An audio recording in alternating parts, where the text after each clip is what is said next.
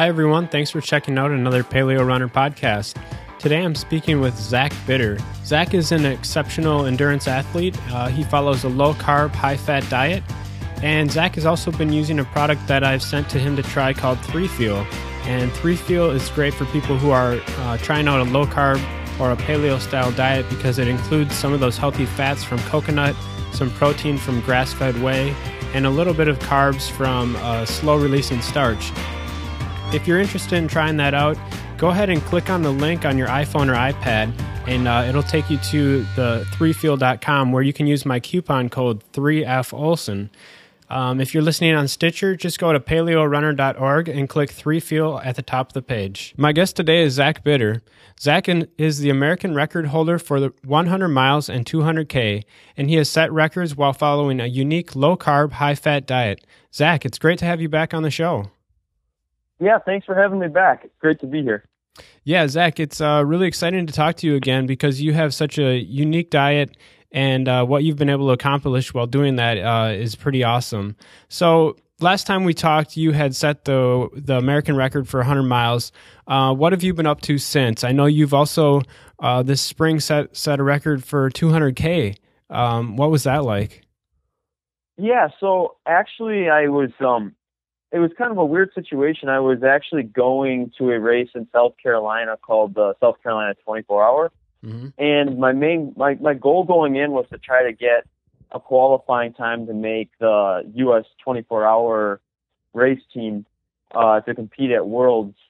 And I went there, and I was doing pretty well throughout the course of the race, and ended up getting the 200-kilometer American record like within that 24-hour time frame. Yeah, didn't you hit that? And for everyone listening, you set the record by about half an hour, and didn't you hit 200K at like something like 16 hours or something like that? Yeah, I think it was 16 hours and 23 minutes. Mm-hmm. So yeah, I actually. Oh, go ahead. So I mean, that you must have been pretty excited at that point. But what were you going to say before I interrupted you? So I had earlier in the day, I had noticed a little bit of pain in my Achilles, and it started to kind of progressively get worse. Mm-hmm. So I kind of had to, I wanted to get to the 200K mark because I knew I was on American record pace for that. So I went that far at least, but then I ended up stopping there instead of trying to go through the full 24 hours. And a lot of that had to do with, well, the pain in my Achilles, and I also had the Mad City 100K 4 weeks later, which I didn't want to jeopardize my ability to be able to race that, because that was also a qualifier for another U.S. team for the 100K team, and that was one that I really had as a priority. So, yeah, I didn't want to push on into doing some long-term damage and having to back out of some of the races I have scheduled coming up. So, walk me through what that race was like. This was also on a track, and so it was similar to the record, that the 100-mile record, which was also run on a track. Walk me through what that was like the morning of the race as you were fueling up, and then kind of what happened during the race and what you were eating. Yeah, so I started out the morning. It was a little different than most races. Most ultras start early in the morning, some as early as 5 a.m., but this one actually started at 10 a.m., so I could actually sleep in a little bit and, be a little more leisurely, I guess, while getting ready. But for all my races these days, since I've been high fat, my morning routine is pretty important to me because I want to toe the starting line in as peak of fat burning state as possible. So the quickest way for me to get away from that would be to eat a carbohydrate-rich breakfast. So my breakfast before a race usually entails coffee or tea with a pretty good portion of coconut milk in it. Okay. And usually I'm not terribly hungry the morning of a race, so I don't really need a whole lot more than that. But if I am kind of hungry and feel like I need to add a little something else, I'll maybe add some nut butter, usually an almond butter or something like that.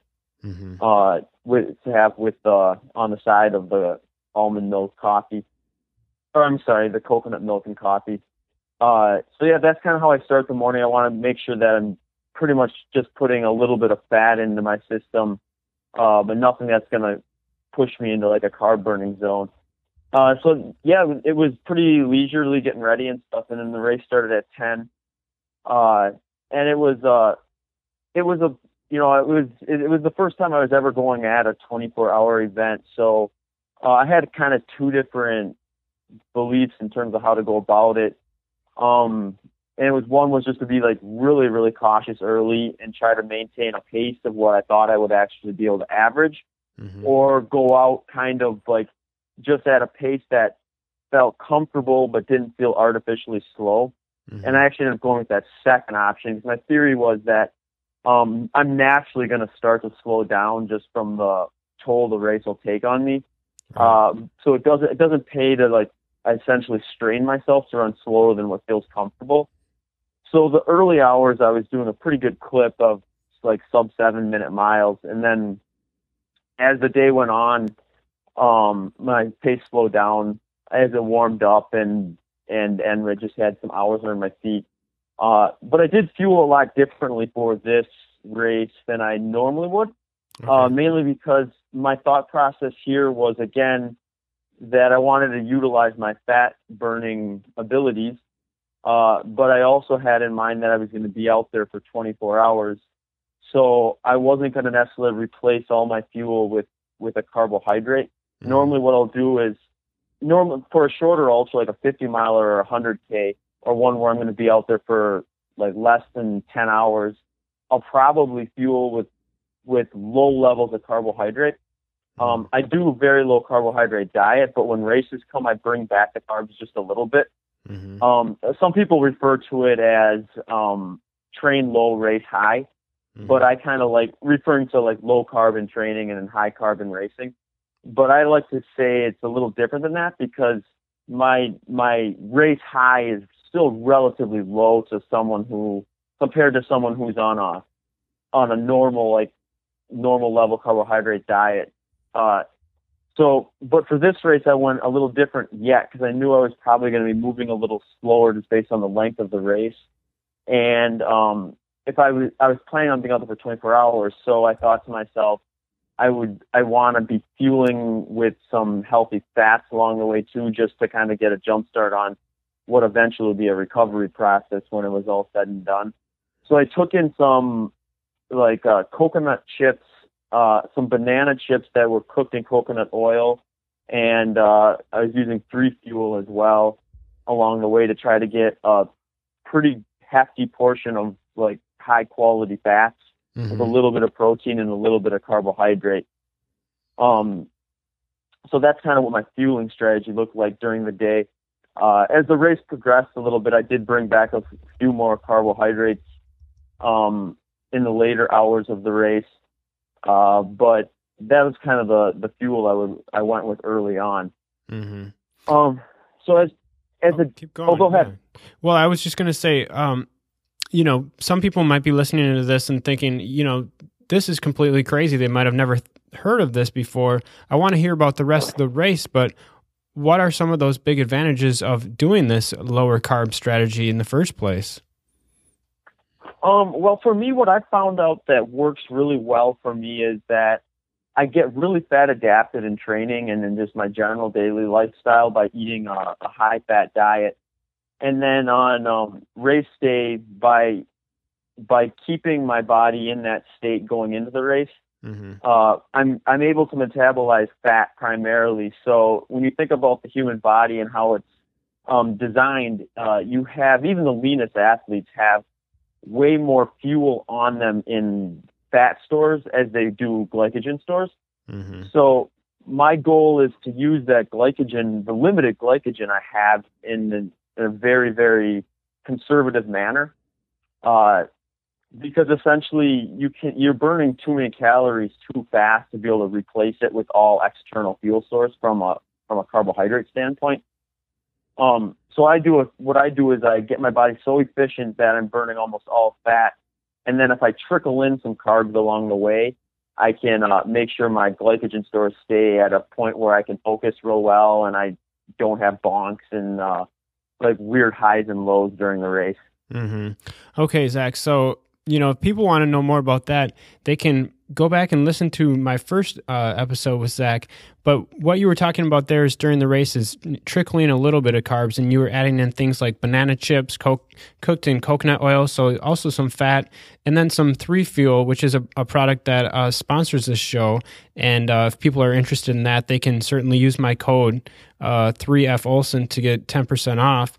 But that was about halfway through, and then as you're getting into the later stages, are you keeping up that same approach? Actually, as I went a little further into the race, I started bringing the carbs back a little more than what I had.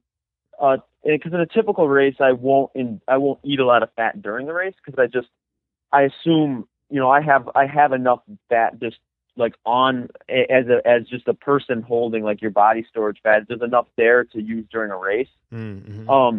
But I didn't for I didn't for South Carolina mainly because I just knew I was going to be out there for a long time, and I wanted to make sure I didn't have such a big calorie deficit at the end that would prolong my recovery. So yeah, I did eat some more fats during that race than what I normally would. Okay. So then you ended up cutting the race short, but you must have been pretty excited about that record. Yeah, it was great. Anytime you can take a swing at an American record or something like that, it's a good day. And I know the Ray Clark, the guy who had it before, was a really good ultra runner and kind of a legend in the sport. So just to be able to have my name mentioned like with him is pretty exciting. Mm-hmm.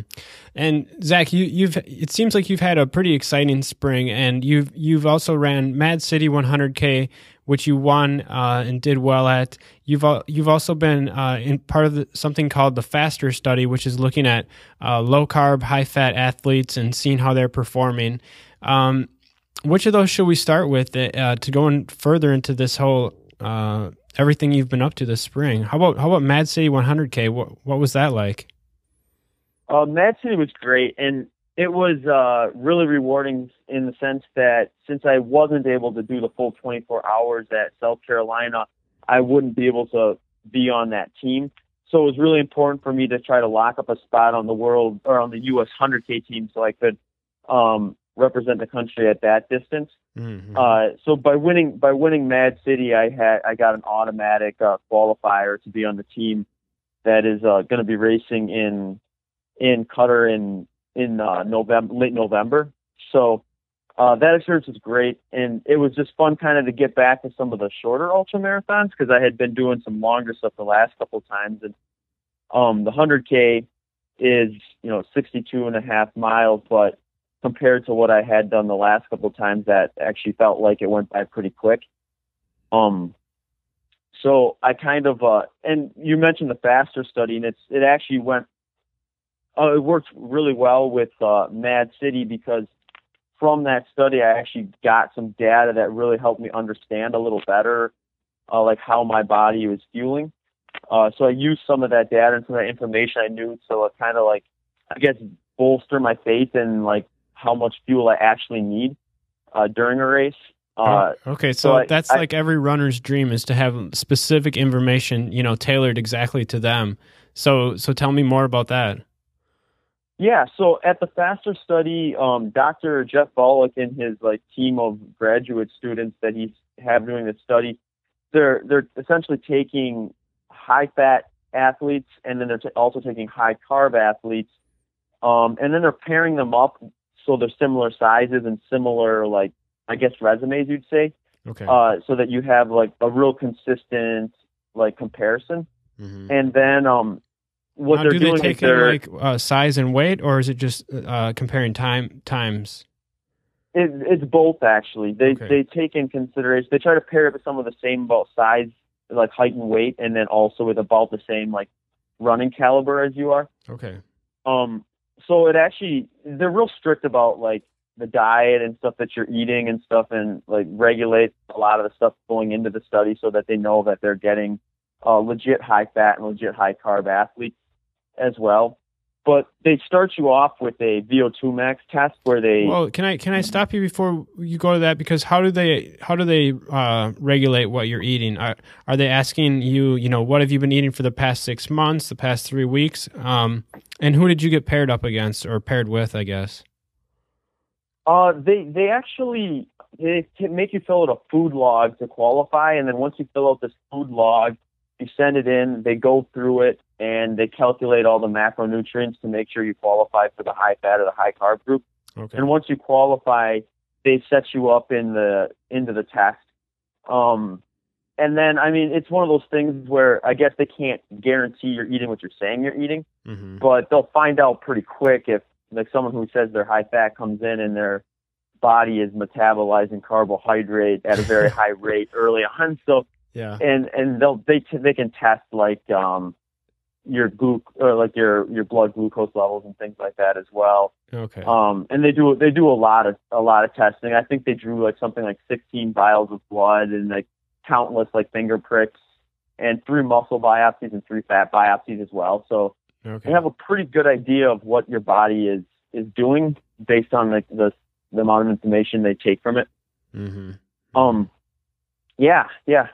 Yeah, so you were mentioning there that one of the first things they had you do was do a VO2 max test, and what information did that tell you? So the VO2 max test, what they did is they put the mask on you so they can kind of get through your breath or your oxygen exchange while you're racing, or not racing, but doing the VO2 max test. With that information, they have a guy there who is, I guess, an expert in doing the mathematical equations with those numbers. So then he calculates out a sheet that shows you a whole bunch of different information about like the amount of grams per minute of fat that you're burning, and then the grams per minute of carbohydrates you're burning at various intensities. Is kind of the simplest way to describe the chart. So you have this sheet basically that shows you as you move up in intensity, it'll just say like grams per minute fat, grams per minute carbohydrate. And then what you can do with that is you can take your maximum fat burning state, which was for me was 1.57 grams per minute. And then you take that over, you follow the chart along the side, and there's a number, I forget which category it was under, but there's a number you're supposed to take from there. And then if you divide that number by your eventual VO2 max, that gives you the percentage at which you're burning the maximal fat range. Okay. So for me, that came out to be when my maximum fat grams per minute was 1.57. When I followed that over the chart, and I took that number and divided it by the 66.1, which is my VO2 max, it came out to be like at 74 some odd percent, I was burning 98% fat and 2% carbohydrate. Wow. Is that pretty unusual? Yeah, that's basically unheard of in terms of what like modern study, or like not modern studies, but what the studies they have done are showing.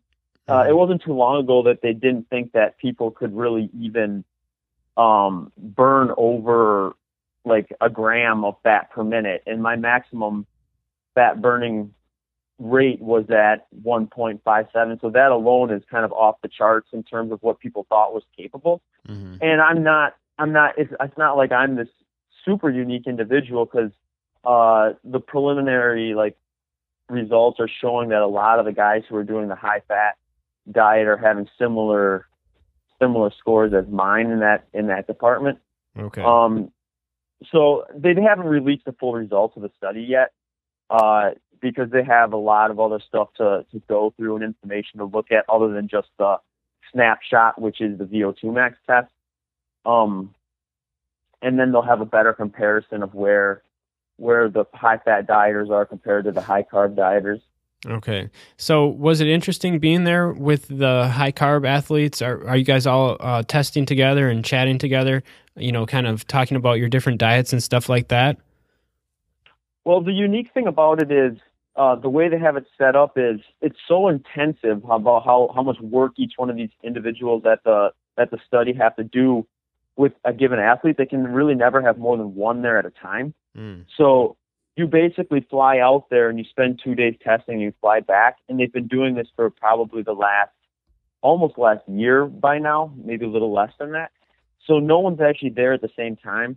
And they can't really legally tell you who else is participating in the study. Okay. So, I wouldn't be like, I know a few just from like people who told me they did it, but other than that, they're not allowed to really talk about the other participants because it's a real controlled experiment and they want to make sure they're following like all the criteria for that. Okay. Well, Zach, you're obviously high profile in the ultra running community. So have you talked to guys who are following a more, I guess, mainstream high carb diet? And, have they asked you, why are you doing this? Or obviously they know it's working for you. Do they think you're crazy? What are those conversations like? I think it's really kind of interesting, actually. I mean, I would say the majority of ultra runners are probably not like super high carb by definition, but they're just like, they're not conscious of, like, super conscious or analyzing like the amount of macronutrients. So they end up coming out to being like their highest level of intake is from carbohydrates. They don't necessarily have low amounts of fat intake. But they definitely like look at it kind of funny and wonder like why it happens. A lot of people, they just don't really kind of understand that, like how much it goes into it.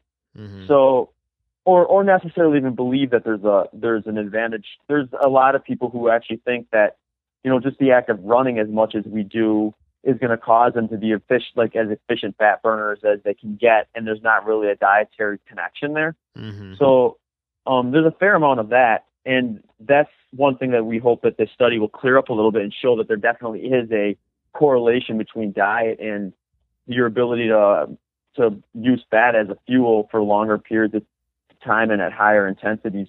Mm-hmm. So yeah, I mean, I released some preliminary data on my blog, and it was pretty wild how many people are either skeptical or curious or just want to learn more about this. So hopefully I drove a little bit of interest towards Dr. Volek's eventual release of the findings this summer. Yeah.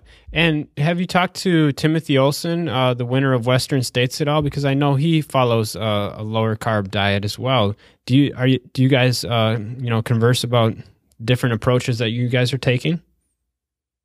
I was familiar with Tim doing the high fat diet or higher fat diet anyway. I haven't really talked to him a whole lot about it. I have met him on a couple of occasions. Mm-hmm. But in terms of like collaborating, we really haven't done any of that. I couldn't tell you honestly how specific he is in terms of like high fat to high carb to moderate or high fat, low carb, moderate protein, like what his ranges are, his levels are at. I'm sure he's pretty efficient, even if he's semi-conscious about it. Mm-hmm. Because, just sitting down and finding a diet plan that works for you and getting to know that there's the levels of fat and carbohydrate in it is a pretty valuable tool. And it seems like he's been pretty dialed in on that as well. Mm-hmm. So one of the things I wanted to ask you about is how difficult do you find it to follow this low carbohydrate style of diet? Is it something where you're having to measure and analyze a lot, or is it something where you can basically just follow your tastes? How's that been going for you? It actually gets better and better as you do it. I remember when I first started it was just kind of like overwhelming a little bit. Because I would just think about all the foods that I had eaten in the past I would have to start to avoid, and maybe some of the foods I'd have to start incorporating that I hadn't really eaten much of in the past. And I guess that's the biggest hurdle, is getting past that first initial, I'm making this big lifestyle change in terms of like what I'm most used to doing. And I think that's what scares most people away from actually doing it. I mean, despite the performance benefits you can get from it. So for me, it was just kind of getting used to it and separating myself, I guess, enough from my old habits and what I ate, and developing new habits. So now it's to the point where it's like I don't like bringing the carbs back. I just like the high fat diet so much better, and I have a routine with it now. So It feels awkward not to follow it. And once you kind of develop a few like different recipes and types of foods that work well for you, it's just really, really nice because you see all the benefits from it. And I don't really have to do a lot of measuring because I kind of know now like what food groups have what levels of carbohydrates, fats, and which carbohydrate foods have more of a fiber composition as opposed to like a sugary or starchy composition. So I can kind of just guesstimate about how well I'm doing on terms of levels there. And in terms of like the amount of food I eat, like when you have your body as efficient at burning fat as I do mine, you kind of don't have to really worry so much about counting calories or anything like that because your body will kind of just tell you what it needs when you need it. Mm-hmm. And you just make sure you listen to that. Mm-hmm. So you mentioned that, once you kind of got used to it, you developed a taste for it and you kind of dialed in, what to cook, what to eat. So would you mind running through a couple, quick recipes that you might eat on a weeknight or something like that when you don't have a lot of time? Because obviously you're a teacher and you're running twice a day a lot of the time. So how's that going for you fitting in this lifestyle with everything you have going on? It's been going really well, and I've actually found it to be almost easier because sometimes I don't have to be eating constantly throughout the day because I don't always have to be constantly trying to re-up my glycogen stores since my body is relying on fat. If I can have, I guess, fewer meals, and then my energy levels stay constant. So a lot of times in the morning it's similar to what I would do before a race, have some coffee or tea with like coconut milk. And sometimes I'll have like eggs or bacon or something like that in the morning too. If I'm really busy, I'll just make sure at the beginning of the week I hard boil up some eggs ahead of time so I have those ready. I'll have another thing I'll have is like a guacamole, either homemade or a source that is like made with nothing but like Hass avocados and just some spices and stuff like that. Mm-hmm. So that it's just a real quick, easy thing to grab. I know like some people on diets like mine avoid dairy for various reasons, whether it's their diet philosophy or they're lactose intolerant. I don't do terribly well with like dairy that is like full, not full fat. So I don't drink I don't drink any milk really, but I do eat like full like cheeses that are, don't have really any carbohydrates in them so that the lactose is essentially eliminated from them for the most part, at least to the level that I don't react badly to. Mm-hmm. So I'll eat some cheeses, more like when I can, I'll usually get a raw milk cheese, or an unpasteurized cheese if possible. But those are always like quick type things you can kind of grab and pack easily. I think one thing that people like misperceive about the diet is that, they're just eating a lot of meat and fat. And so they think like cuts of meat and butter and stuff like that. And, they don't really realize that, most vegetables that are non-starchy are incredibly low in carbohydrates, and the carbs that are in them are typically fibrous. So they're not really even going to generate much of an insulin spike, if any at all. Mm-hmm. So I use those as a really good like vehicle to get fat in. So for lunch or something, I'll pack some raw like vegetables or maybe like some leftover stir fry from the night before. And I can always pour some extra virgin olive oil or some coconut oil and then put some like Himalayan sea salt on top of it or something like that. And try to get some of those more, convenient fat sources in my system through some of those vegetables like that. Mm-hmm. Okay, so you're getting a lot of healthy vegetables, which we all know is good for us. They have a lot of micronutrients. Then it sounds like you've probably got some kind of salad dressing, or do you ever do you could do a creamy ranch style dressing with this, couldn't you? If you're into that, I suppose. And yeah, you could. The thing that I try to be conscious about is making sure my fat sources are specific types of sources. Okay. Like I try to avoid a lot of the vegetable oils, like the canola oils or any type of like really, really high polyunsaturated fat source. I try to get close to half my fat from saturated and most of the rest from monounsaturated sources. So usually that eliminates quite a few of at least like the store-bought dressings and stuff like that. But, you can kind of make a dressing type of a scenario with just like the guacamole or the olive oil or coconut oil or butter even for that matter. So that's kind of how those usually end up on like salads and stir fries and things like that. Okay. So then dinner you're having, it sounds like you like to do stir fries a lot. What will you do? Just throw some veggies and meat and cook that in like a coconut oil or butter or something like that? Or how does that go? Yeah, usually the three things I'll cook with is, it's actually more like four. Sometimes I'll use coconut milk, but more often than not, I'll use like bacon grease. I'll just fry up some bacon ahead of time, and then there'll be enough grease there that I can just put the stir fry in that. If I need more, I'll usually put like a nice grass-fed butter or organic butter on a frying pan, and that's usually enough too. Sometimes some coconut oil. But yeah, usually it's more of those saturated fat types of oils because they tend to do a little better with heating. Okay. And then, you mentioned that you just, once you started doing this, you felt a lot better. Now, did that go for just your overall well-being as well, or is this mostly just a performance diet for you? It started out as a performance diet, but the funny thing is the performance returns are actually a little slower than the actual well-being returns from what my experience was.